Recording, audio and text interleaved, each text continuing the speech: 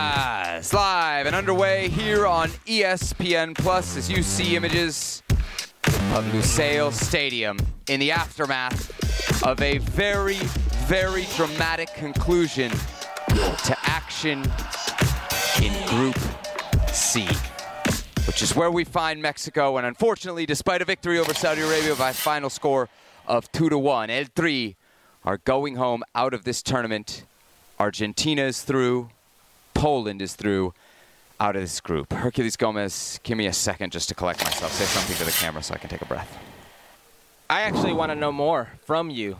I want to know if it's worse going out this way than if they just would have scored the goals and gotten it over with. We will get into that in just a few minutes here on Futbol Americas. We are going to cover every angle of this Mexico game and the entire now, because we can say it is over, Mexican performance at this World Cup, including the future of this team, which we know now will be without Tata Martino. We will also have some injury updates for you on the U.S. men's national team, who are through to the round of 16 against Netherlands. We got the latest on both Christian Pulisic's health and Josh Sargent's health. But let's start with Mexico, who fall 2-1 in this game. They are eliminated from the World Cup. Hercules, your first reactions. Where was this all tournament? Yes. Where was this? It's that easy, Tata Martino. Give them a fighting chance. That's what you have to do. Literally. A good 11. A dynamic 11. 11 that's not bored in retirement. With the purpose of attacking. And look what can happen. Some goals. That's what can happen. I know Arabia Saudita. I know Saudi Arabia, okay? If that's what you want to go. They didn't look good. But this Saudi Arabia team beat Argentina. This Saudi Arabia team should have beat Poland, honestly. You made them not look good. Take off the shackles, allow them to play, and this is what happens. They can respond. Give them a fighting chance. That's all you need to do, Tata Martino, but it was too little, too late. Yeah, you know what's very interesting here is it felt like, backed into a corner, desperate, Tata Martino finally lost his stubbornness, right? The thing that has defined his entire time in charge of this Mexican national team, whether it's on the field, who they're playing, whether it's the tactics, how they're playing, or whether it's the personal stuff, like something with Chicharito Hernandez. That stubbornness has cost Mexico the entirety of Tata's time in charge. He lost it today. It's a shame that it took them going no wins in their first two games at a World Cup for him to finally understand that you can change, you can evolve as a manager, you can try different things, you can try different people. And it was clear, Herc, that this was the Mexico, even without all the great players that aren't here, and we'll get into that later on, you could have been seeing from jump. We could have seen this against Poland. We certainly could have seen it against Argentina. And I think now I look back at that Argentina game with even more rage, because I did have some doubts internally whether if Tata Martino had truly let Mexico go al tú por tú with this Argentina, what would have happened, even knowing that Argentina wasn't great in the opener against Saudi Arabia. Having now seen this, I think they could have got something from that Argentina match. I think they maybe even could have won it playing like this. Again, this team beat Argentina, whatever you're going to say. The gap between what we saw today from Mexico and what we saw not just in this World Cup, but in the entire build-up is an ocean. And to me, that's unforgivable. Again, we fall back to the manager. It is unforgivable that it, as you said, too little, too late. Now we find out what this team is capable of. Listen, Poland could say the same thing. Argentina could say the same thing. Saudi Arabia could say the same thing. That's how this group played out. You should lament that you didn't have a better showing versus Argentina. I will concede in that. But you lost it versus Poland. Yeah. That was the must-win game. Poland, not Argentina. Poland was the one you should have won, and you wouldn't be in this situation. You don't win against Poland. You're toothless. You don't attack. You have no punch. You put yourself in a situation where, like you said, you're backed into a corner, and now you're forced to. You're forced to attack. And when you score that first goal, and we knew there would be chances. We knew that Mexico would have chances the way they play. Transition game. If it was open, it was about taking advantage of those chances, and they did. Yeah. I found out more about Saudi Arabia today than I did about Mexico because I knew Mexico could do this. I honestly knew they could do this. Yesterday when you did a starting 11 and we spoke about the midfield, I told you I want Orbelín Pineda there. And you convinced me on air, which never happens. And what did he do today? He was brilliant. Brilliant. Put a dynamic midfield. With the way you play in that back line, the way those outside backs get involved, Gallardo was one of the best players today on the field. On the field, Jesus Gallardo, and I'm not a Jesus Gallardo believer. No. I didn't think he had a good cycle. I didn't think he deserved to be a star in this World Cup. Almost felt like he was there by default at some points. and he shut me up. Yeah. What a tournament. What a game versus Saudi Arabia. And then from there, a dynamic trio. Henry Martin gets his goal. What a year for Henry Martin to think that he was on the verge of being loaned out to Chivas on the outs of Futbol Americas to that amazing year falling short of the Golden Boot. And then being the lone goal scorer. Look at those numbers, sir. 26 shots, 11 of them on goal, and expected goals of 2.17. I mean, that is such a stark contrast to what we saw. Again, can I point something definitely out? against Argentina, but even against Poland. Go ahead. The dual percentage. That's in the midfield. That's it felt like they were playing with 12 guys tonight. Edson was sitting on the yellow, and he was still very good. I mean, you had athleticism in that midfield. Luis Travis you had 3 guys who could cover ground. Orbelín Pineda was on another level. This is almost what you wish, how you wish they would have started. And I go back to Tata Martino. This starts and ends with the head coach. Yeah. People who think coaching is so minimal, no, it's not. Okay, they send the message. They put the personnel out there. Your weapon of choice, the coach chooses that. So when you go into battle, the coach chooses how you fight. This is simple. Help them out. Give them a fighting chance. And these players are technical enough, fast enough, dynamic enough, vertical enough, dangerous enough to cause a lot of havoc. I don't care who you're playing with. And I go back. Would they have won versus Argentina? I don't know. But if they play with this lineup, this 11, this way, with this message going forward, play two por two, it leaves you with a better taste in your mouth than what you saw. You know, obviously, even if we go back to the last World Cup where Mexico wins their first 2 games, that doesn't always guarantee you passage, right? Mexico lost against Sweden in the 3rd game in 2018 and eventually ends up watching the scoreboard and getting a lucky break that then puts them through. But when you don't get the 3 points from a first game that is accessible against Poland, right? That's really the game. We've said it for 6 months since the draw, that if you get a win in that game, you put yourself in a driver's seat, in a position of power. They don't. They follow that up with a pathetic defeat against Argentina. And so we knew coming into this game, and I'll even tell you, in what's left of me as a fan, I didn't really feel nerves coming into this because I didn't have hope. We were watching the Mexico game, and at times, Herc, I was more focused on the Argentina game, right? Because they could help you out more. You needed a goal either way. You needed a Mexico or an Argentina goal, and you were hoping that Argentina would do it. And against Argentina, we talked about Mexico being reduced to a defensive shell. The first 2 results here reduced Mexico and effectively all El3 fans to scoreboard watchers. And that's an indictment on the team and the coach and the performance in the first 2 games. Because today on an island was good enough, was more than good enough. If you say, hey, you got to get a win in your last game to get through, most times that should do the job for you. Except you didn't do anywhere near enough in those first 2 games. Yeah, people fail to realize in this situation that you said scoreboard watchers, and I'm glad you did. We had the majority of ESPN Deportes out here. Hugo Sanchez, Roberto Gomez Junco, Paco Gabriel Leanda, some real legends of the game, David Feitelson.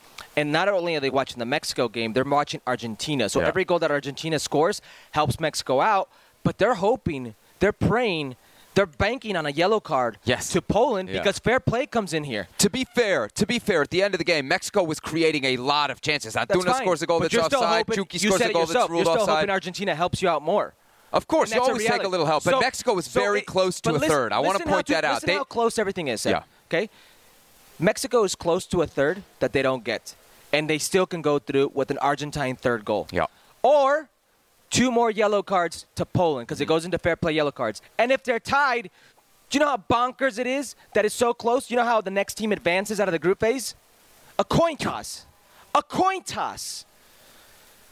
Can I just pull the curtain back here? I literally have 2 rundowns in front of me. One is if they advance and one is if they don't. And we decided 10 seconds ago. The line is so thin. The margin for error is so Same fine. with the United States. We were right here 24 hours ago. Even more so. Right. Even more so. Because you depend on somebody else.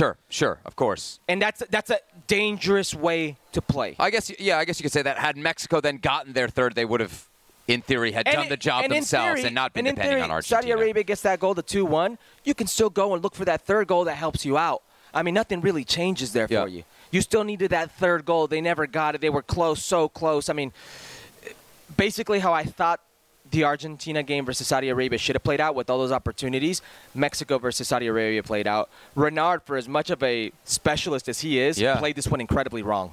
Incredibly Like, they never left the high line, right?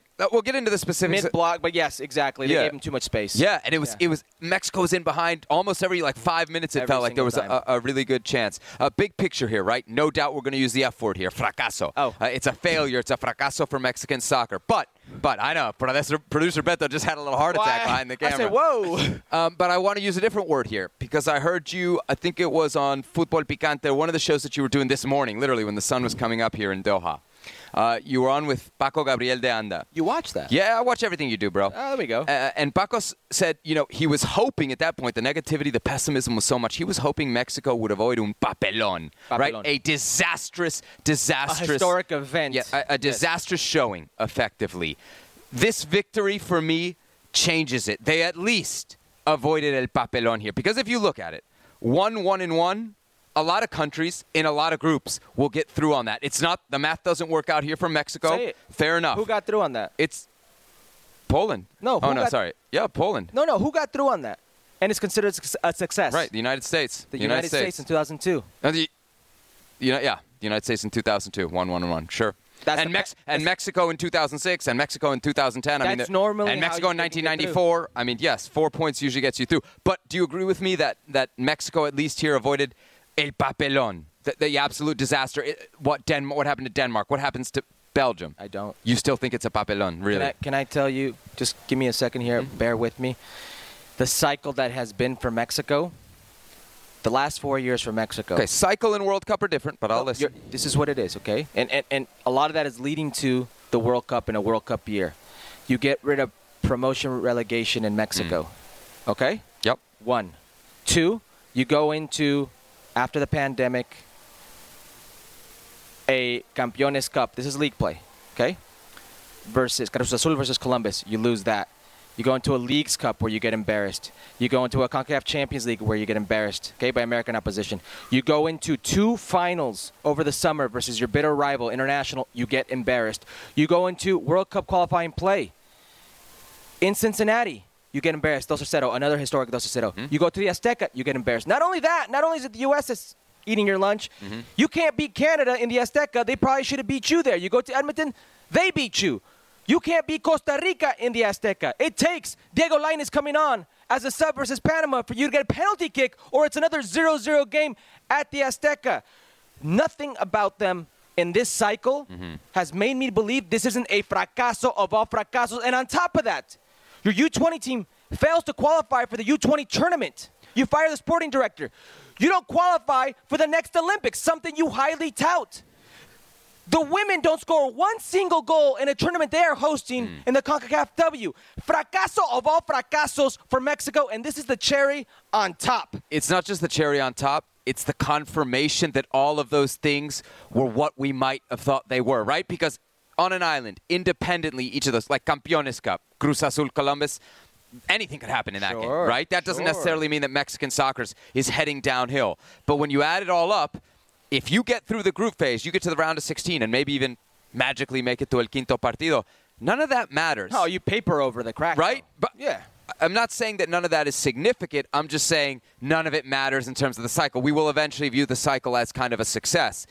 When you don't get out of the group phase, each one of those hurdles that you tripped over now looks like, well, wait a second, is there a deeper issue here? And I think good thing we're going to be here for the rest of the World Cup because we're going to have plenty of time to discuss, I think, those many deeper issues in Mexican soccer. Let's get to the match that we just saw wrapped up and the game-changing play. I think for me it has to be the goal, the first goal for Mexico. There's a bunch of game-changing or tournament-changing moments that both happened in Mexico against Saudi Arabia and also as Argentina and Poland, and that match is unfolding. But for me, having not seen Mexico score yet in this tournament, and frankly, Herc, not be dangerous at all, and then suffer through those first 45 minutes where Mexico looks likely to score but can't finish. So it's like all the complaints I've had were like, well, they're not even scoring, they're not even creating chances. Suddenly they start creating chances and not finishing. All right, back to the old Mexico. And then suddenly we get a goal. And it comes from, of all people, Henry Martin, maybe not the biggest surprise because, as you've said, he's had a great year. It comes from a set piece. It comes from a set piece, which is the known deficiency of Mexican soccer. It's Cesar Montes nodding it on, Henry Martin getting in it. And for me, why is it the goal? it's not just that it's the first goal of the tournament. It gives you hope. It creates the scenario for which we can have, right? as I called it while we were out there, at least a sweat. If you're a Mexico fan, you came into this game being like, I hope for the last 10 minutes of this game, I get a sweat. I get at least a chance, at least a little bit of hope. And when that goal falls, it opens the floodgates and it gives you a chance. So this is not only a game-changing moment, but this is a career-defining moment for Henry Martin. Henry Martin, not too long ago, almost 6-7 months ago, was on the verge of being loaned out to Chivas. Yeah. To Chivas de Guadalajara. He was deemed expendable by Futbol Americas. Yep. We don't need you. And then he comes back, earns his way, fell short of a golden boot behind Nicolas Ibanez of Pachuca, but confirms the great year he is having and confirms he is one of the most informed players for Mexico and deserves to be on the field. Henry Martin, besides the goal, was brilliant. In everything he did, a brilliant player, but it really is the goal because, as you said, te da la esperanza, gives you the hope, the faith that you can score more. We talked about the many changes that Tata Martino made. You said they were too little, too late, but they very much, at least in today's game, did seem to work. There were very significant, I think, changes in that 11. None more so than the one that you pointed out last night on this show and then goes into the midfield and really makes a difference. That's Orbelin Pineda. That's a big decision from the manager and the one that here pays off. We get Edson back into the 11, and then that back line is kind of what you figured. It's not what I picked last night. By Gallardo, as you said, has been consistent and is a Tata Martino favorite. He goes back to Jorge Sanchez. Remember last night I had wanted Kevin Alvarez. It's clear that Tata agreed with me that Alvarez is the guy who's going to give you more going forward because late in the game when you're desperate, it's Alvarez that comes on for Sanchez. But I think as we look across that back line, it seemed to work well tonight. Obviously the goal falls for Saudi Arabia when Mexico is full on, throwing everything, including the kitchen sink at him mode, and so you'll accept a goal there because, you needed a third. You had to have a third. Yeah. What do you think of the 11 put forth by the manager today? I liked it a lot. I especially like the midfield trio. They're just so dynamic. Both sides of the ball. They can run with anybody. That's it. They can run. Buen pie. They got a good touch. Good technical ability. They can weave in and out of things. I thought Pineda was brilliant. It was one of the better players, especially in the first half. Between Gallardo and Pineda were my two stars of the first half. Luis Chavez is in a league of his own. Listen, I've been talking about Luis Chavez since the first moment he came to El Tri. I told you he would be the breakout player of the World Cup. Throw me my flowers. Give me my flowers. Give this man his flowers. I'm on that one. I know the kid. I played with him at Cholos. He was a U20 player. I thought he was talented then. He's confirming his moment now. He will certainly be in Europe soon. What I liked about the trio was they were willing. I was underwhelmed a little bit with Alexis Vega. Okay. I thought I'd see more out of him because he was one of the better players for Mexico leading up to this. We'll get into a little bit more underwhelming players. But the lineup itself, there are clear messages that Coach sends. And the first one is to his team by the formation and the player personnel in that formation. The idea was clear. We're going to go at goal. We need goals. And even when Edson Alvarez, who is fundamental, okay? I don't care if you're attacking or you're defending. It's fundamental to have somebody who is Thank you for saying that. Doesn't matter. Even if you're going to go and be an aggressive attacking team, you still have a spot for Edson on the field. Absolutely. Fundamental. For him to sit on a yellow and not get caught up with the emotion of the game. Okay? He gets it 15 minutes in. 15 minutes in. And still be dangerous. Cleaning things up, putting out fires, starting plays. In that midfield, I thought it was the motor of this team. That's the way you're supposed to play every single game if you're Mexico. Remind me what you always say about international soccer. It's a young man's game. Remind me, aside from Luis Chavez, who are the starting midfield players for Mexico against Argentina, which I think both agree was by far their worst performance? It was Andres Guardado, 36 years old, and 34-year-old Hector Herrera. Okay. Quick math, that's a combined 70 years of age in your midfield. The changes here, Orbelin, Edson, much younger. Much younger. And you saw it, like I said before. They looked like they had a 12th man out on the field. They were everywhere. You know what comes with that youth? Being naive enough to not let the moment get to you. I mean, you saw Orbelin Pineda just say, this is my chance. I'm going to take it. I'm just going to play. I'm at a World Cup. I'm just going to play. This is what I've always dreamt of. You saw Luis Chavez. Yeah, I'm going to try this. I'm going to try to hit it from here. Why not? Let me not send this into the mixer and serve it in. Let me try to hit it from here. And why not? You saw how brash, how young they were, and how that paid off. I think we also learned the value of players in form. over players who have maybe done something for you in the past. Much more this tournament. Because usually if you're in a World Cup, and I will tell you from experience, we did like a 30-man, like 30-day World Cup camp. For the U.S. So you can get that rhythm. Mm-hmm. Yes, here it's a week. It's 1 week and you're in the World Cup, so you need the informed players. Raul Jimenez does you no good. Mm. You spoke about the subs and you gave Tata Martino credit for that. I don't want to give him credit for that. I thought he hurt the team today. You put Raul Jimenez in and Charlie. Again, Raul and Charlie. Which I said he, You killed the team. Yeah. You killed the momentum. And when Raul comes on, he's on the right. Yeah, I gave him credit for not being stubborn, but that is the exact same substitution that we've seen Raul and Charlie at almost that exact same minute, isn't it? Yeah. I mean, it's the same thing. So let's take a look at some of the stats here as we talk about this Mexican midfield and their work. By the way, I've got an interesting quote here from Edson Alvarez. Con el 2-0 sentíamos que estamos muy cerca. At 2-0, we felt we were very close. Unfortunately, it wasn't like that. I want to keep fighting to be here. No hicimos en los otros partidos lo suficiente. We didn't do enough in the other game. Look at those ball recoveries today. 31 against Saudi Arabia. That's more than they had against Poland and Argentina combined. Listen, this played out how we thought it would play out. Realistically. We thought they'd be playing for their World Cup second round destiny versus Saudi Arabia. That's a reality. Okay? You need this result to get through. Yeah, you would have had to at least get 3 here and do more, and they didn't do enough in the other games. Because 3's never going to get you through. Right. It's going to have to be 3 and maybe 2 other good This was a deciding game always. You right. could have gotten a win versus Poland, a loss versus Argentina, which I think everybody projected. This was the one you needed always. I'm almost sure it's going to come from the midfield. Who's your man of the match today?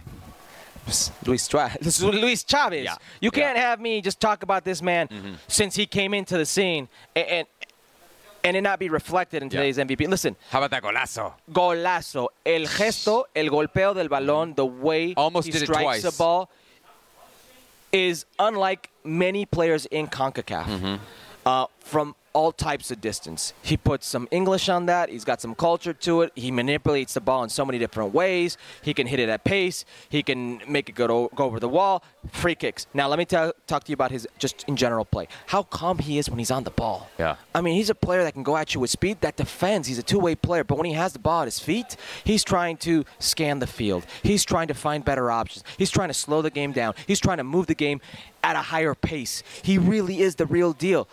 Listen, I almost wish he would have come onto the scene way before. Right. I believe he's 25 years old right now. He's 26. He's 26 years old. He's at a good level to go to Europe, but you have to have these players going to Europe at 20, 21, 22 latest. He's such a good player, and that shelf life gets reduced because of that age. But people are starting to open their eyes to whom Luis Chavez is. Yeah, Luis Chavez with a great World Cup and capitalizes it today against Saudi Arabia with, for me, one of the goals of the tournament so far. Maybe that's because I wear a green jacket sometimes, but it was certainly a beauty. All right, let's go big picture here, and I mean really big picture. It's been a long time since Mexico's been in a World Cup and not gotten out of the group phase. You weren't born yet. I wasn't born yet. It was the 1970s, okay? Is this Mexico's worst World Cup ever? Well, in my lifetime, yes. Your lifetime, yes. But no, 1978 was very bad. Okay. They scored 1 goal. They lost every single game. They lost like 3-1 to Tunisia, I believe.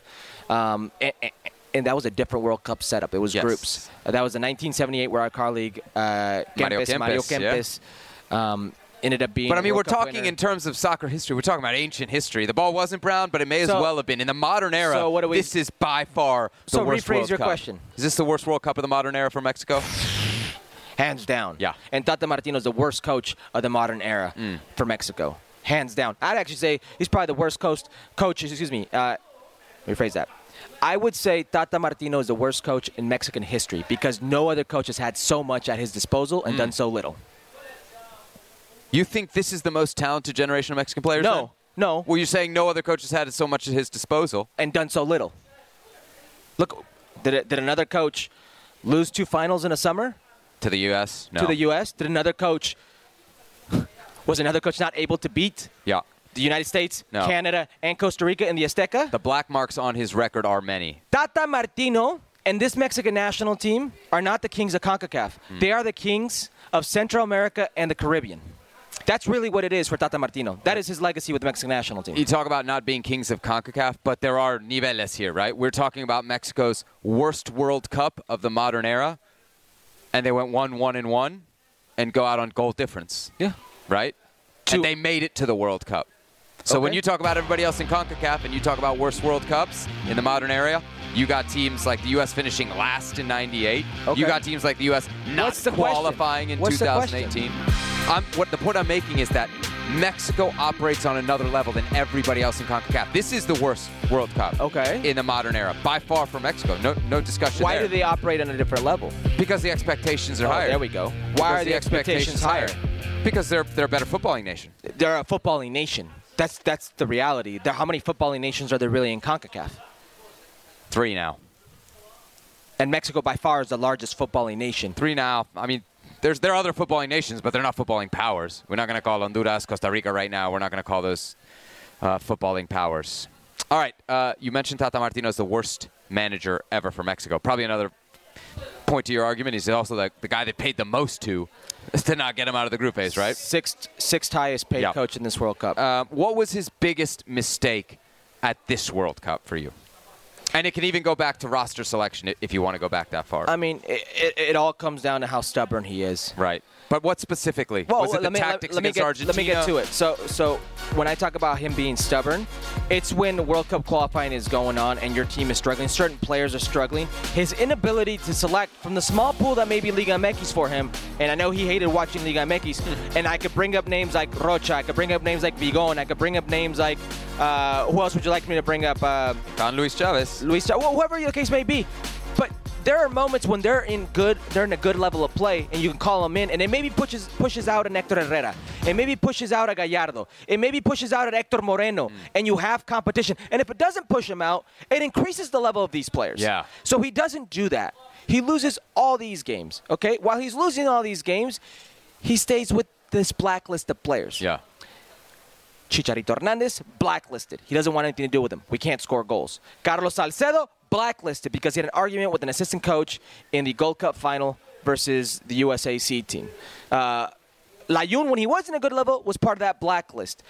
Tecatito Corona, at one time, was part of that blacklist because Tata Martino got in a fight with Sergio Conceição, the head coach of Porto. You can go back to all these different players that he just axed out. I don't want anything to do with these players, no more. And then the roster selection. Are you trying to tell me in a game like Argentina and this Saudi Arabia game, a player like Diego Lainez wouldn't be valuable That's to you? where I'm at with it. A player like Santiago Jimenez wouldn't be valuable to you? Raul Jimenez can't move. Can we go back to the specific thing you said, the subs at 77? Raul, Charlie. Give me Santi, Jimenez, and Lainez, and that's different. Or Chicharito, the all-time leading goal scorer in the history of the Mexican national team when you need a goal. Yeah. Who else would you rather have? It all falls on Tata Martino. Everything, all of this. And Tata Martino now is in this mode. I can't wait to see what comes out of Tata Martino's mouth because he is going to go full-blown, just open up the closet, hear the skeletons. Yeah. I'm going to tell you where all the dead bodies are at. The roster decisions are bad. I think we also have to point out that when we talk about his biggest mistakes, the game against Argentina, I think, will live in Mexican soccer folklore, and not in a good way, for a very long time. In large part because Tata Martino is from Argentina, right? And that's, people are never going to forget that. But the way that he betrayed Mexican soccer's DNA and put the team out to defend, and bottom line, we look at what happened today, right? You go out on goal difference. You go out on a goal difference when you literally sacrificed what Mexico is to try and minimize goal difference. So your game plan was to limit the damage against Argentina, and you still lost by multiple goals, which ends up being the difference that cost you here, right? How many times have they played a line of 5? 3 or 4. And in competitive games, I can only think of one. Costa Rica semifinal in CONCACAF Nations League. That's the only one. Yeah. How many times have they played that line of 5 with 2 forwards that aren't true forwards? Never. How many times have they against played Argentina? that lineup? Never. How many times have those 11 played together? Probably never. Yeah. And at the biggest of moments, this is where you want to experiment. Yeah. So, plenty of choices then to pick from when it comes to Tata Martino's biggest mistakes at this World Cup. All right, it's not all the manager, right? Some of it does come down on the players. For you, Herculez Gomez, who is the biggest underachiever of this Mexican group at this World Cup here in Qatar? Well, it's Raul Jimenez, but it doesn't just go Raul Jimenez this World Cup. It goes with everything that entails. Man, I'm sorry. That might actually be Tata Martino's biggest mistake. I know you're about to dump on Raul, but the insistence on staying with him. I'm going with Tata Martino here as well because it's a combo. It's a package deal. Raul Jimenez has not been the same player since that very unfortunate incident with David Luiz in the Premier League. I would argue that Raul Jimenez's 18 months that he was very successful in the Premier League was more of an abnormality than what's going on right now. He's never been. We'll never know. We'll never know because of the injury. I think that's harsh. But here we are, and in World Cup qualifying, he was your leading goal scorer with 3 goals, all penalty kicks. Yeah. He's not scored a goal from open play since 2020. And he's not done the thing that he's supposedly also very good at, which is bring others in and make the attack look great. And this World Cup, he looked a shadow of himself physically. I thought if Tata Martino, I had assumed, if Tata Martino was going to bring him here and play him, it's because he was physically fit. So then it becomes on the player. If you proved you're physically fit, it becomes on the player. Herc, I don't think he ever proved he was physically fit. We were hearing reports 1 week, 2 weeks out that he could hardly walk. That's on the manager. The manager puts a player in an impossible It's a combo spot. deal. Yeah. When you say underachiever, I guess it's, for me, the definition is more, who did I expect something big from? I never expected anything from Raul, even when he was starting and qualifying. Within 6 months of that injury, it was heartbreaking. It was really heartbreaking because he was headed to becoming a very special player on the world level. But it was clear that he was not going to return to being that player. For me, the biggest disappointment of this tournament, the biggest underachiever, is the player who, for me, is playing right now for the best club of any Mexican player, and that's Chucky Lozano. Chucky Lozano has a big role with Napoli, who I don't think many people... A big role? You don't think he has a big role, Herc? No. Okay, why doesn't he have a big role? Is he a consistent starter for Napoli? No, in big games, yes, he is. Come on. Yes, he is. No, go look at the last 2 months. Okay. Producer Beto, get me a stat. Get him in the Slack. He wasn't with Gattuso. Go ahead. That's fine. Go ahead. I expect big things from Chucky Lozano. Did you hear that, Chucky? I expect very big things from Chucky Lozano. Go ahead. You don't expect big things from Chucky Lozano. You think he's a trash player who doesn't play for Napoli. Make the case. Go ahead. Why didn't you? Said. Who did you expect more from? That's what I said. Who did you expect more from? He was one of Mexico's most Who did you expect players. More from? Tonight? Yeah, if you were sitting in the stands and he was going to shoot the ball 40 years. World Cup. He was terrible tonight. He was overcooking crosses. Oh, remind me. When did he score? When did he score? How many goals did Mexico score? When did he assist? How many goals did he score? I'm asking you. Sepp, you're asking about the He's World supposed Cup. to be the most goal-dangerous player. 0 goals, 0 assists. And you know what? He even got himself into dangerous opportunities. He did so against Poland. He did so again tonight. And the final pass was always lacking. Anybody, and you chose Chucky Lozano? I picked the guy with the highest expectations who has nothing on the score sheet. All right, give me somebody else then, aside from Raul Jimenez, who could barely walk before the tournament. If you're going to want to go tonight, or do you want to go overall in tournament? Probably Hector Moreno. You can go Guardado. You were saying those guys shouldn't play. You're saying it's a young man's game. But they did play, Seb. When is it going to be also the players' fault? Because they did play. So it's the players' fault, but not Chucky Lozano's fault. No. But Chucky Lozano wasn't as bad as all those other guys you said the most. What did he do? Remind me of a play. But you said the most. Remind me of a play. Don't single out Chucky Lozano because you're angry at Chucky Lozano because he didn't give you the same sensation that he did 4 years ago. Chucky Lozano got every opportunity to make a difference in this World Cup. He was one of the most dangerous players from Mexico. Listen, I know what you're saying. Fine. We sat here for the last 2 episodes and said that Mexico created no danger. How can you talk about Chucky Lozano being the most dangerous player? Please. There's a difference between no danger Alexis and Vega was more dangerous than him against Poland. Not tonight. We're talking about the whole World Cup. All right. Alexis Vega. Luis Chavez was more dangerous tonight. Why does that argument work only when you say it? Because I'm the host. Así son las cosas. All right. Chucky Lozano. You could have gone with anybody and you went Chucky Lozano. No. Chucky Lozano. Okay, Chucky Lozano has 10 starts this season for Napoli, but Hercules says he's a bit role player. That's exactly what I said. For the team that leads Serie A by, I think, 8 you points hate Chucky right Lozano. now. I'm just defending rolling, Chucky Lozano. rolling through the Champions League. Unbelievable. All right. So anyway, you badmouth him when it comes to his club play. I badmouth him when it comes to his international play. Not badmouth Let's find some something positive here. Maybe just a little bit. Algo rescatable de este torneo. Something that we can rescue and take home with us and maybe feel good about. Who from the Mexican side improved their stock the most? And in this tournament, I'm thinking maybe with the potential for a move on to Europe. Luis Chavez. Yeah? Yeah, I can't. I mean, let me ask you about Luis Chavez then, because you've already, thrown your flowers both at him and at yourself for telling us how great he was. He's 26 years old. What kind of money? You know this very well because you're in Liga MX. You played in that world, in that economy. What kind of money would he be on, and how might that play a factor into where he could go in Europe? Because here's what I'm thinking. Luis Chavez, great World Cup. Could definitely play in a lot of places in Europe.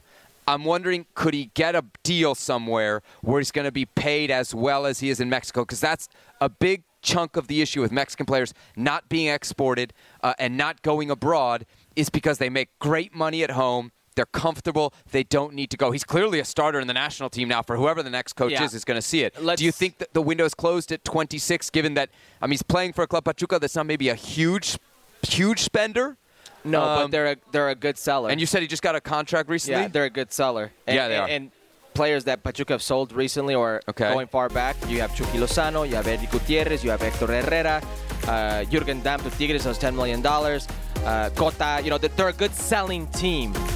What I will tell you here, let's say for argument's sake, okay, because he came from Cholos, the U20 system in Cholos, to Pachuca, and he was not known. So he wasn't on a big contract by any means. Let's say they put him on a little less than $1 million net, okay? Let's say they do that right now. They're only doing that because they want to increase that transfer fee, that sell price. But to that point, is a European club going to come in and drop? So what's it going to take to get him out of Pachuca? I guess is really the question I'm asking you. $5 million, $10 million, $15 million? Knowing Pachuca, it'd have to be a little over $10 million. Okay. See, that to me is, in the modern day, that really is nothing, if we're being honest. We're in this pandemic football transfer. It's something. Okay. But do you think it's too high a number? Do you think somebody will come in for him? And where would you like to see him land? I think he's perfect for Spanish football. I was thinking the same thing, mid-table La Liga, something like that. Even a Celta de Vigo, who has got a very good relationship with a team like Pachuca. Yeah. So they paid, Real Betis paid, already gone. $15 million around for Diego Lainez. This player's obviously in a much different place in his career. You might say, having played on the international stage, much better. Was a project. I think this is a player that's much more ready to come in and actually contribute. And so you think there will be interest for him at around the price that you're talking about? Give or take $1 million, yeah. I think that's the price, yeah. Okay, so I'm with you. Luis Chavez, 100% a standout. Hope he makes the move. I'm going to go a little bit younger in terms of the player who boosted his stock more, and that's Cesar Montes. One of the big questions around this Mexican team, not just coming into this World Cup, right, but really for the entirety of World Cup qualification was, what's that pairing going to be? Who's it going to be? The one consistent thing that we got in this World Cup, and it wasn't Nestor Araujo, it wasn't Hector Moreno, the veterans. It was Cesar Montes. And I know there wasn't a lot of highlights in that Argentina game, but he was very, very good in that game. He was very, very solid. And if you go back to the Poland game, what was our big, big worry about Mexico? Yeah. Set pieces and Lewandowski in the box. Yeah. And nothing. And I'm sure there are other guys who deserve credit for that, but Cesar Montes is principal in that. And this is a player who, remember, had problems with his club, Rayados, had even thought about taking a move to Russia when that seemed like... Pull the curtain back on that so people understand what goes on in Liga MX. Liga MX, like these clubs, the way they operate is they want to be the manipulator of where you go. Right. They want to orchestrate the deal for their benefit. So when that wasn't happening to Monterrey's benefit, they put him on the bench. Mm-hmm. They put a national team starter on the bench. And that's when Hector Moreno started playing more.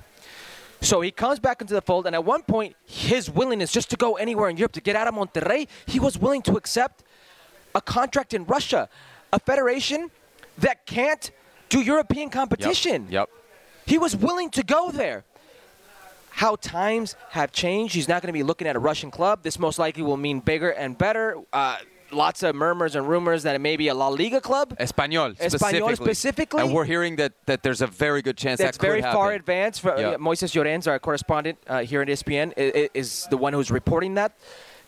He is that player right now. And people need to realize, he's been that player since he exploded onto the scene. The first goal ever in that stadium, that beautiful, huge stadium for Monterrey, is Cesar Montes' goal when he was 17, 18 years old, against Benfica. He has that air for the dramatic. He's played well. When everybody thought it would be Johan Vazquez at the Olympics, he's the next big player, this and that. Pumas, he's going to go to Italy. It was Cesar Montes who was the standout. Whenever he says it's Johan Vazquez's time at the national team, it's Cesar Montes who wins out. I asked you, if Luis Chavez's window has closed because he's 26, Cesar Montes is 25. Do you think he can go to an Español, step in, and be a lockdown starter? Because he's not leaving Rayados to go sit on the bench. No, and he makes good money at Rayados. It's a big club in Mexico, and they could. And Rayados is much less likely to sell than Pachuca, they have just no as need we know. To sell. They've got players on the bench over a million net easily. Cesar Montes has a few things going for himself. One is the size, but not just the size. It's what he does with that size. So because he's a skinny, tall guy. He's got technical ability. He's good in the air. He comes out playing. He anticipates well. He really has the opportunity to be the total package. Yeah. Of course, one of the big moments of this match doesn't come from this match. It comes from Lionel Messi in the first half against Poland when he misses a penalty. Now, I'm not saying that Lionel Messi missed that penalty, which eventually could have kept Mexico out of the round of 16 because he was angry at Canelo Alvarez for taking shots at him on Twitter. But maybe, just maybe, as Messi now is in the dressing room, doing all the math, seeing what happened, and he knows that Mexico is out, that Canelo somewhere is crying tears of pain. No, he says, you know what, I'm okay that I missed the penalty because Mexico's gone, and Canelo, who was taking shots at me for supposedly disrespecting Mexico's jersey a few days ago, has now actually backpedaled. Now, you'll remember the night of, it was like a 38-tweet thread. But there you can see Canelo very much backing off his charges of disrespect against Lionel Messi. Good for Canelo. It takes a big man to recognize that you made a mistake, so good on Canelo. Yes, there you go, champ. And a bigger man to recognize just that you made a lot of mistakes on Twitter that evening. There it is, the final standings in Group C. Argentina are through as group winners. They will face off against Australia. Poland going through second. Mexico on 4 points third and out of the World Cup in the group phase for the first time since the 70s. Hi, it's Mike Greenberg letting you know ESPN Bet is ready to take you through all the biggest sports moments this spring. The official sportsbook of ESPN has exclusive offers and markets from Scott Van Pelt, Stephen A. Smith, and me, plus many more. From the playoff intensity to finally getting out to the ballpark, there's no better time for sports fans. Sign up today. New users get a bet reset up to $1,000 in bonus bets if your first bet doesn't win. Download ESPN Bet today. What a play. Must be 21 plus and present in select states. Gambling problem? Call 1-800-GAMBLER. Terms and conditions apply. See app for details. This podcast is proud to be supported by Jets Pizza, the #1 pick in Detroit-style pizza. Why? It's simple. Jets is better. With the thickest, crispiest, cheesiest Detroit-style pizza in the country, there's no competition. Right now, get $5 off any 8-corner pizza with code 8SAVE. That's the number 8, SAVE. Go to jetspizza.com to learn more and find a location near you. Again, try Jet's signature 8-corner pizza and get $5 off with code 8SAVE. That's the number 8, SAVE. Jet's Pizza. Better because it has to be.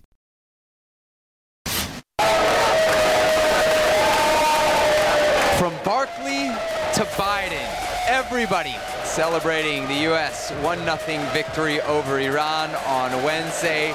Absolute scenes back at the U.S. hotel upon the team's victorious return. Those scenes include one very happy Christian Pulisic, who actually beat the team back to the hotel from the hospital after his scary collision just before the half on the goal-scoring and game-winning play for the U.S. Now, amidst those celebrations, much has been made of, let's say, the body language of Gio Reyna, who we know was a DNP in the first game, a DNP in the third game, did come off the bench in the 83rd minute against England in the second game of this World Cup for the U.S. men's national team. Herc, is Gio's body language, given everything that this kid has dealt with in the last week, something, nothing, or everything? It's unfortunately everything. Really? Let me play devil's advocate as always. We're not overanalyzing this. We're not looking too much at like a few clips of video. So there are players, almost every player, that can't hide their emotions. They're incapable of doing it. And then there are younger players like Gio Reyna who are still figuring themselves out. Some older players are a little better at trying to do it, but we're all human. You're stuck somewhere in between being excited for your team, but you're angry and you're pissed off. Is it not you're just not playing? Is it not just that he isn't playing, but what's happened around him not playing? And it's unfortunate what's happened around him that's put him, I think, in this weird headspace. Yeah. And that's the worst place to be as an athlete. And at a World Cup, your first World Cup. At the biggest moment of your sporting life to date, you're in this headspace. Whether it's your fault or somebody else's fault, whether you think it's just or unjust, here you are. You should be excited. Your team just pulled off a historic achievement with this very young team. And they're celebrating, they're singing, they're dancing, they're taking videos, and you have your headphones on. Yeah. You want nothing to do with that moment. You want to just melt away. I know the feeling. It's unfortunate that the onus has been put on Gio, which I think has put Greg Berhalter in a very uncomfortable position. One he created with the, incongruencies, the inconsistencies after the first but then it was created in a different way and then magnified in a different way. And we have to point out by Eric Winalda, former U.S. men's national team player, because we talked about it on this show. Which put the onus on Greg Berhalter, and Greg Berhalter is being forced to answer questions about that in the Iran presser instead of everything else. So in the back of his mind, he must be thinking, what does Gio think? And Gio must be thinking, what does Greg think? So now Gio's in this weird headspace because I still think there's an opportunity for Gio in these knockout rounds to be a hero. There's too much talent in that player to let it go to waste over some silly, stupid, rumor mill, chismoso stuff. Yeah. That's a reality. And just to clear that up, Eric Winalda has since effectively recanted almost everything that he said. It makes it... I told you here on this show, Eric Winalda loves attention, and Eric Winalda exaggerates. Let me talk to you about Gio Reyna. Gio Reyna right now should have been part of that game. Gio Reyna shouldn't have watched the team suffer for almost 18 minutes. Right. There was a role for him back last night. In a defensive shell, suffering, nail-biting, praying, hoping that there's not a play, a penalty kick, there's not a play on goal, so you can advance out of this group in a very controllable game, a game that you had. Gio Reyna could be that man to come on anywhere in the field. Midfield, up top, out wide, get the ball, keep the ball for you, do something for you. That wasn't what happened. What had happened was Gio Reyna, frustrated watching this all unfold, now doubting himself in this headspace. And this to me is confirmation. And can't nobody tell me otherwise. I've been there. Yeah. I've seen players who are there. Everybody who sees Gio Reyna, this body language, it should speak volumes to you. And it's unfortunate because it was created. So when you... It was created. It was generated. It was fabricated by somebody else. Yeah, when you say everything, it makes me think that it's going to impact Gio Reyna moving forward, which is why I wouldn't put it at everything. I would put it at something. Well, that remains to be seen. Right, you're right, 100%. But here's what I will point out. So on yesterday's show, I referenced a report from Gibran Araique, who covers the Mexican national team. The big news from his report was that Tata Martino ain't coming back. But in that report, he said that the team was, in their last training session, head down and fractured. Now, I spoke to ESPN's Mauricio Imay this morning, and he said, I didn't see the team fractured. I saw two very specific players off to the side. Those two players, Edson Alvarez, Jorge Sanchez, who did not play against Argentina and were very upset about it. They get the chance to play today, and how did they play? Well. They played well. So I think if you're telling me there was a role last night for Gio, and we don't know Christian Pulisic's status quite yet for Saturday, there could be even a bigger role for Gio against Netherlands. I would not be shocked if he plays and plays well. Because you always talk about that chip. You talk about that chip. He's got it. And I'm banking on that chip. Let me ask you a question. Was it something, nothing, or everything for those players? It was everything in the moment, but it didn't. And that motivates you. That will get you going. But everything means to me that your head's gone. That's exactly what I just told you. I think there's an opportunity for him in these knockout rounds to be the hero. Okay. To be the man. To be the player we all think he can be. That ceiling. That's Giovanni Reyna. There's nobody who has a ceiling like Giovanni Reyna. Nobody who has that talent level. Christian Pulisic may be the poster boy. The talent level for me, the talented one for me, is Giovanni Reyna. There's going to be a moment for Gio in this game against the Netherlands. There's going to be a moment for him to do something special. but now it's on Giovanni Reyna. That chip that we mentioned, what I love about him, the closest thing that the U.S. men's national team has to a Clint Dempsey, he's got that. You can see it here with how angry he was. I could only imagine if this was Clint Dempsey, how angry he'd be. What would have happened? Gio Reyna has a very high ceiling. You know who else has a high ceiling? Yunus Musa. And last night, after the big win, he spoke with our Sam Borden. Let's listen in. Yunus, an amazing win for you guys tonight. How would you describe what it felt like to see that goal go in? Yeah, seeing that first goal go in, it was like, okay, we've done one of the hardest things, to beat them, the defense and score, and put ourselves in a position to go through. So the rest that we had to do was make sure we either scored again or maintain a clean sheet. So yeah, it was a great feeling to see that goal go in, man. This was the goal, right? You guys talked about getting out of the group stage. What's the goal now? Yeah, so initially, obviously, as I said, we looked at it as two kind of tournaments. The first was the group stage. We've done a great job there. 3 very tough matches we got through now. And then now we're looking at the second part, which is the knockout stage, taking game by game. So, you can't really look ahead. You have to live in the moment. We've got the Netherlands now, and we have to prepare for that the best we can because it's going to be a tough game. How would you describe what Christian Pulisic brings to this team? Yeah, he's done it again. He brings a lot to the team. Great guy off the field, very good, nice guy. And then on the field, everyone sees his brilliance.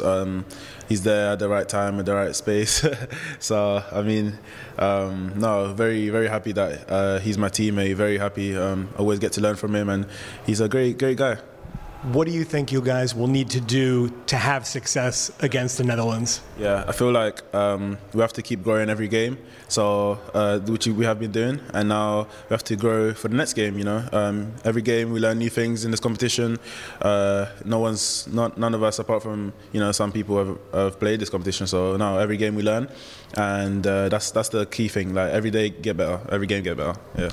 Last thing, obviously, as birthdays go, this was a pretty interesting one. How would you describe what it was like to have your birthday be one of the biggest matches of your life? Yeah.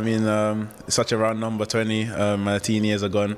And to be able to take part in this match on my birthday and get through, you can't really describe that. You can't even top that, man. So, I'm very happy. Not many people get to do this, so I'm very grateful.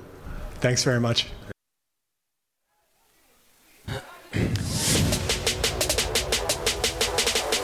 His teenage years are behind him. How old Yunus Musa? There you see the heat map, some of the stats. What do you think of his performance so far here at the World Cup, Hurt? I think it's been brilliant. Yeah? Yeah, I've criticized Yunus before for no end product, but that doesn't matter with how he's playing defensively. This man is possessed in the center of the midfield.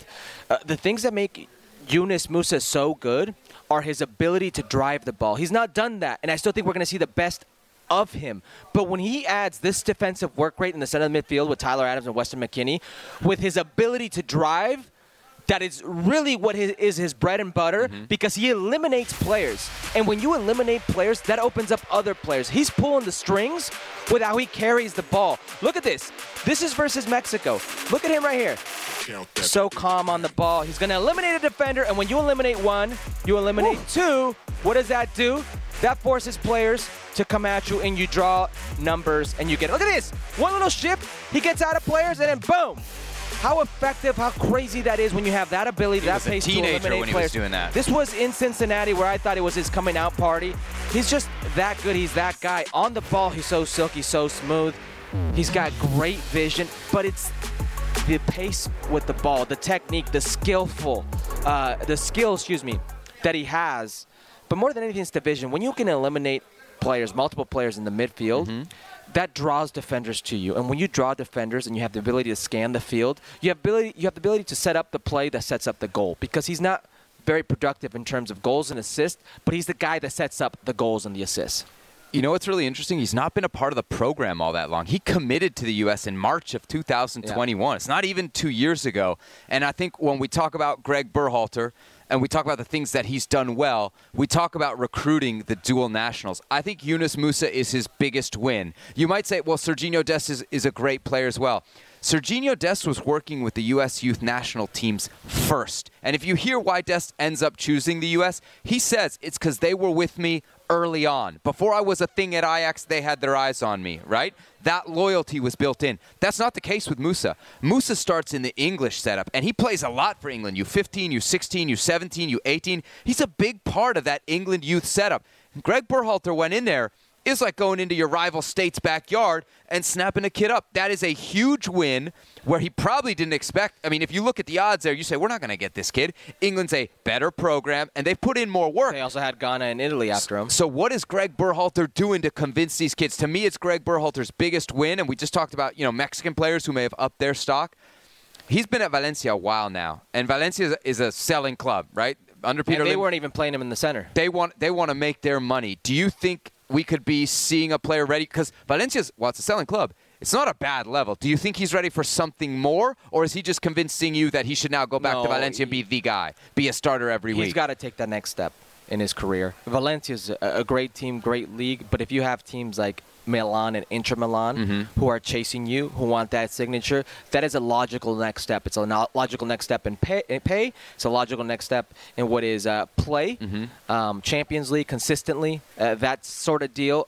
I think it's also what he needs. I'm starting to see this defensive side to him now. Okay. That added layer to his game. I think that was what was missing for a lot of maybe those scouts, a lot of those teams, to think that he could be ready for the next level. He's got a 6-year deal right now at Valencia that he signed in 2020. He's got a $100 million release clause, so that sounds like a lot. But apparently Valencia's trying to re-sign him, and we just talked about it. Whenever they're trying to re-sign you, it's so that they can sell you for more. All right, let's hand out some grades here.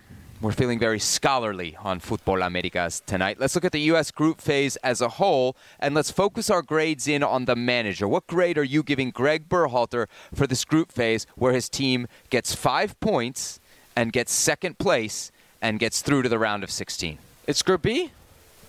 Let's go with the B+. I'm going to tell you why a B+. Getting out of the group should be an A, right? They did that. It's borderline A for me. So what are you docking him points for? Here's why. I think Greg Berhalter has learned every single game, and he's gotten better from that. But there's still the moments. There's a reason why you have to learn from it. In Poland, second half. Wales. I'm sorry, Wales. Why did I say Poland? It's okay. Wales, second half. First half, very good. Second half, it's Wales who are putting you on the back foot. It's Wales who have overtaken you physically. They've overtaken you physically. He gets it wrong there, but he learns from it versus England. They get better. They put in a very complete performance against a very good English side. Not just a good result, a good performance. Good performance. Yeah. But then it's Iran. And the first half, you should kill them off. You don't. But you don't help your team. Is that on him or the players? You don't help your team.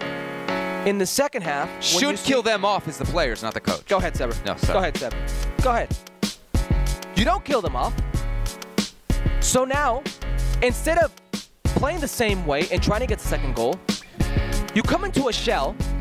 You make a sub with 10 minutes left of going to a line of 5. You throw Walker Zimmerman. You go on the right-hand side, Shaq Moore. You invite pressure. It turns into 20 minutes of you trying to weather the storm. You put in Haji Wright there. Haji Wright, who the part of the grade is probably the personnel and who you choose here. But you almost cost your team because Iran is 1 goal away from tying this, and they are through the next round. The subs for me in all the games have somewhat not been the optimal subs. Somewhat not been what I would have liked. He got out of it unscathed. But that doesn't mean they were right. That doesn't mean it was correct. You got out of the group. I think it's a victory in itself. It's not a complete A because I'm not convinced with the game management in the second half, which was something that was his bread and butter in World Cup qualifying. All right, to that point, the criticisms of him in World Cup qualifying were starting lineups. I think we're safe to say he nailed those throughout the group phase. To your point about Wales, I'll take that the second half didn't go well and that it's a tactical adjustment from the other coach that kind of gives his team, Wales, Rob Page, the advantage. However, something I've learned from Rumi, as you know, with Neda Manua, he says every game has an ebb and flow, and there's a point where both teams will be on the front foot. That's just football. Okay. So I'm not as worried in the context of 6 halves about one half where the other team was on the front What about foot. a critical moment which is essentially a knockout game? You're saying the Iran game. Yes. Your criticism is that he dropped them into a shell too early. At right? all. At all. Did it work? I mean, they held on to the shutout. They held on to the clean sheet. They won. They advanced.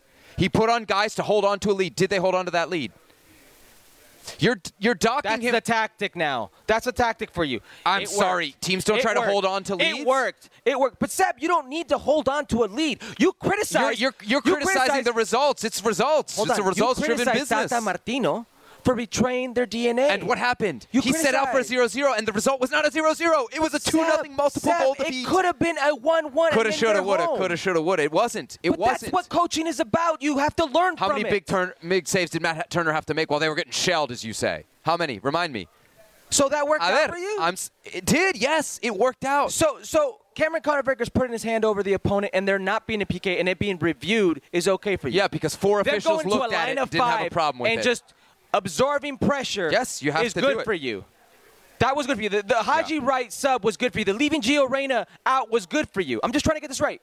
That was good for you. I'm giving him an A-. Yes or no? No. That was good for you. I'm going to tell you why I gave him an A-. Say yes or no. Was it good for you? What? You mentioned 13 things. The line of 5, Haji Wright on, and Giovanni Reyna not on. That was good for me because it worked. Because it worked. In the end, it worked. I'm giving him an A-. Okay. Obviously, there's lots. Don't give him an A+. No, I'll tell you why I'm giving him an A-. You pray and it worked. Give him an A+. I'll tell you why I'm giving him an A-. You don't need to tell me. Gio Reyna. The Gio Reyna handling of that. Because we can blame Eric Winaldo all we want. You've blamed Eric Winaldo. But if you, well, I think he deserves blame. He is largely culpable for this. Okay. You disagree? I think it's very unnecessary. Yes. Okay. But it all starts with Greg Berhalter and the inconsistencies there in the press conference. So for that, I have to dock him some points. Okay. But I got to look at this. He's not just gotten the team to advance, so that means they got good results. Right. They've played well we'll give them 5 of the 6 halves, right? Yeah. And maybe even looked better than the opposition, and that opposition includes one of the tournament favorites, yes. England, right? Said that. So I give him lots of credit for that. And I also think we have to acknowledge what he's done with what he has. Because this is, as you put it very many times, the most talented generation of American players. He's finally got them to look like it. But there are some deficiencies in this group, right? There are some deficiencies in this group. There's not a true number 9. Okay? And so he's navigated this group phase. There were huge questions about the back line. Okay. He found the right 4, and then when he needed to make one change, he made a very brave decision in CCV. Okay? Keep going. And that worked out. Keep going. So he's made big decisions with the young team, the second youngest here. And I have to give him tons of credit, Herc. As big a mistake as the Gio thing is, I think he gets equal points for the handling of the Iran situation. The build-up to it, the press conference, and most importantly, what he acknowledged, which he told the guys, and he told us he was going to tell the guys, look back at 98. There's an emotional charge to this game, and if you don't match it, we will lose. And he got the guys, as I said last night, to match it without going over the line. The U.S. played great to start that game, and they sent a message to Iran that says, whatever emotional edge you think you have today, you don't. And I think a lot of that credit goes to the coach. That's why he gets the only thing I can really, truly pick out is Gio. Is the handling of the Gio. The only negative for you is Gio. Let me just ask you one thing. Mm-hmm. You're trying to tell me you didn't see anything wrong with the golden generation. The worst game they've looked was what? Wales, second half? Wales, yes. A below-average program and coach. They qualified for the World Cup out of UEFA. Let me finish. Made one tactical change and made you look the worst of them all, including England, and that's not a negative for you. There are ebbs and flows in games. I'm just asking. There are ebbs and flows. Yeah, I mean, go back to your source and ask him if that's something you should dock points for. What? That for 45 minutes out of 270? One tactical change made you look a change threw your team off? You're being very nitpicky. You got it. This is what we get paid for.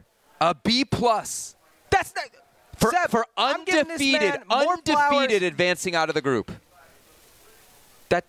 That's not a mishandling for you. The second half of the Wales game. No. We don't give Rob Page credit. He's not a valid manager. Wales isn't a valid team.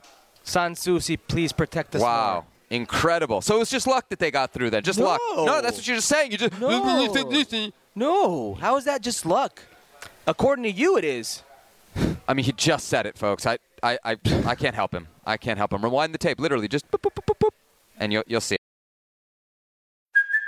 Hey, it's Kaylee Cuoco for Priceline. Ready to go to your happy place for a happy price? Well, why didn't you say so? Just download the Priceline app right now and save up to 60% on hotels. So whether it's Cousin Kevin's Kazoo Concert in Kansas City, go Kevin, or Becky's Bachelorette Bash in Bermuda, you never have to miss a trip ever again. So download the Priceline app today. Your savings are waiting.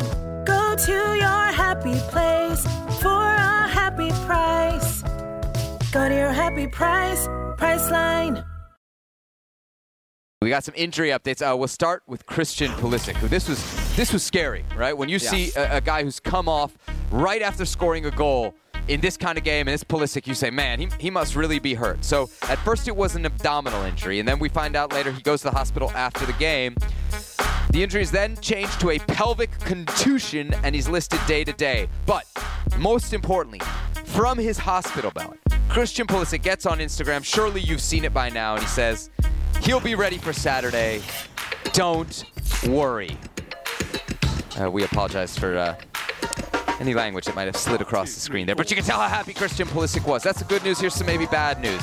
Josh Sargent, who got his second start of the World Cup against Iran, came off injured in the second half after an awkward fall on the ball. The news is it's an injury to his right ankle. He's set to go undergo scans today, according to The Athletic. It's his right ankle. He'd had a left ankle injury for Norwich earlier, so we'll see. If I'm looking for good news off social media, I saw him smiling today in a picture with Tim Ream while playing pool. So hopefully some good news there for Josh Sargent as we take a look at the odds for USA, Netherlands. And there you can see it. The computers and odds makers have the U.S. as big-time dogs against the Dutch, but no surprise there. All right, time to check the mentions here on Futbol Americas, where we dive into Twitter to see what you fine folks are thinking. The first one comes from a Twitter account, Fuera Tata. Great. Which players will Tata regret most not taking to Qatar? Let's limit it. Let's just pick one. You got to pick one because there are some good choices. Yeah, for me, it's Diego Lainez. Because really? He's the 12th guy. He's the first guy off the bench. And let's think about Argentina for a second, okay? How that game was for 60, 65 minutes. You couldn't get the ball. When you had the ball, you couldn't really get anything going. You were banking on Alexis Vega and Chucky Lozano with speed. You needed a player to get on the ball. Mm-hmm. You needed a player to take a little bit of steam out of the game, sting out of the game. Maybe absorb a foul or two. That's one. Versus Saudi Arabia, towards the end, everything was very vertical. Nobody got on the ball. And I feel versus Saudi Arabia, the way that it was going, it was bound to be a red card, bound to be a penalty kick with a player who's so shifty. He's proven it in games in World Cup qualifying. Comes in, Estadio Azteca versus Panama, very shifty, draws a penalty kick, which Raul Jimenez converts. But he is that player when you need somebody on the ball. He's a guy who I think in those moments wasn't available. All the other players were like for like. Chucky Lozano is very similar in skill set as Uriel Antuna. They're very vertical players. So is Alvarado. I don't think Alvarado's as shifty as Tata Martino gives him credit Why for. bring Alvarado when you've got Antuna? Why? I don't know. But especially when Lainez is such a different profile. That's the thing. Yeah. The profile player. Now, we've criticized Greg Berhalter for picking profiles, but this is one of the cases where I think profile player would have and should have come into consideration. So I agree with you. To me, Lainez is the biggest miss because he's the most unique. I might have changed my mind had Henry Martin not had the game that he had tonight, right? Had we gone a full group phase without a real performance from a number 9, I might have then gone to a Santi Jimenez or a Chicharito. Between those two, who would you have brought if you could only have brought one? Santi Jimenez. Really? Over Chicharito? Yeah. Based on? Form and based on age. Chicharito has had a good season with the Galaxy, no? Yeah, but they've stopped for a while. And if you're going to pick guys who have stopped for a while, we saw it, Chacha. You're right there. Yeah. Santiago Jimenez is not only a player who's in form, who I think could help you stretch the field. So you could use him as a speed player in those double 9s or as a 9 just in general. But also what you gain with him for 2026, which I think is very valuable. Yeah. All right, let's get to our next tweet here on Futbol Americas as we check the mentions from Ross. Ooh, is that Rossington in D.C.? All right. Little D.C. love, missing home. Compare Szczesny's performance with Tim Howard's in 2014 against Belgium. He's on 10 in the 60th minute. So that's 10 saves in the 60th minute. What did Howard have, 15 or 16? 16, I believe. In 2014, of course, the biggest of those saves was Szczesny against Messi, his second penalty save of this group phase. I think in that regard, Szczesny might get the edge because it's actually like over 2 games. Yeah, absolutely. You have to factor in the performance over 2 games and stopping. Although it's group phase versus knockout round, so maybe there's a little more weight on what Howard did. And it's Belgium's golden generation versus group phase. Fair. But that goal goes in. Either one of those goals goes in. Either one of those penalty kicks go in versus Saudi Arabia or versus Argentina. And I think Poland's not in the situation where they're into the next round. He literally saves them and gets them to the next round. As much as it pains me, it's probably Szczesny saving 2 penalty kicks that were decisive in both of your games for you advancing.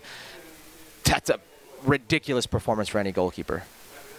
So I've got 12 shots on goal here for Argentina in this game. 9 saves for Szczesny, according to ESPN.com. Let's get to the last tweet here on Check the Mentions as we get set to wrap up another edition of Futbol Americas right here on ESPN+. And the third and final tweet comes from none other than El Bertao, sneaking one in under the radar. Can Costa Rica pull off the miracle that Mexico could not? Of course, Costa Rica. He even added a little snide comment right there. Yes, Costa Rica will wrap up their group phase action against Germany.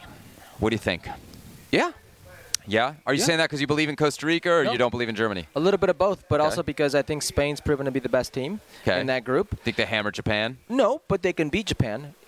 Even with a secondary lineup and an alternate lineup, I still feel they can get a result over Japan. The goal difference doesn't worry you? That's probably not going to... Well, hold on. All Costa Rica needs to do is essentially tie. Essentially, we get into some math there, but the win's the only result that guarantees them passage. They don't need to win. So to guarantee passage, yes. But they don't need to win. So they can do what Costa Rica loves to do, which is hold for 0-0 and maybe nick one at the end, which is exactly what they did against Japan. And this is exactly how they qualified for the World Cup. They were one of the best teams in CONCACAF in the second half of qualifying defensively. Look at those odds. Costa Rica plus 2,600. Those are worse odds to win. Right, but those are worse odds than Saudi Arabia had against Argentina, Herc. And we remember those were historic. Now, and it'll be a very difficult task, but nothing of this German side has convinced me that it's invincible. That it's a guarantee that they're invincible, that they will do it regardless of how much they should do it. If you're asking me if Costa Rica has a chance, they've got a chance. Yeah. The group lends itself. Yep. Spain wins and they get a draw. There you go. So we shall see what happens with Costa Rica as the World Cup rolls on here in Qatar. But that'll do it for us. So another 4 years. For Hercules Gomez. For Tata and Greg. For producer Betao. And for our incredible production team, both here and back in Los Angeles and in Bristol. I love you all. I'm going to go cry myself to sleep. We'll see you tomorrow on Futbol Americas, right here on ESPN+. Buenas noches desde Doha.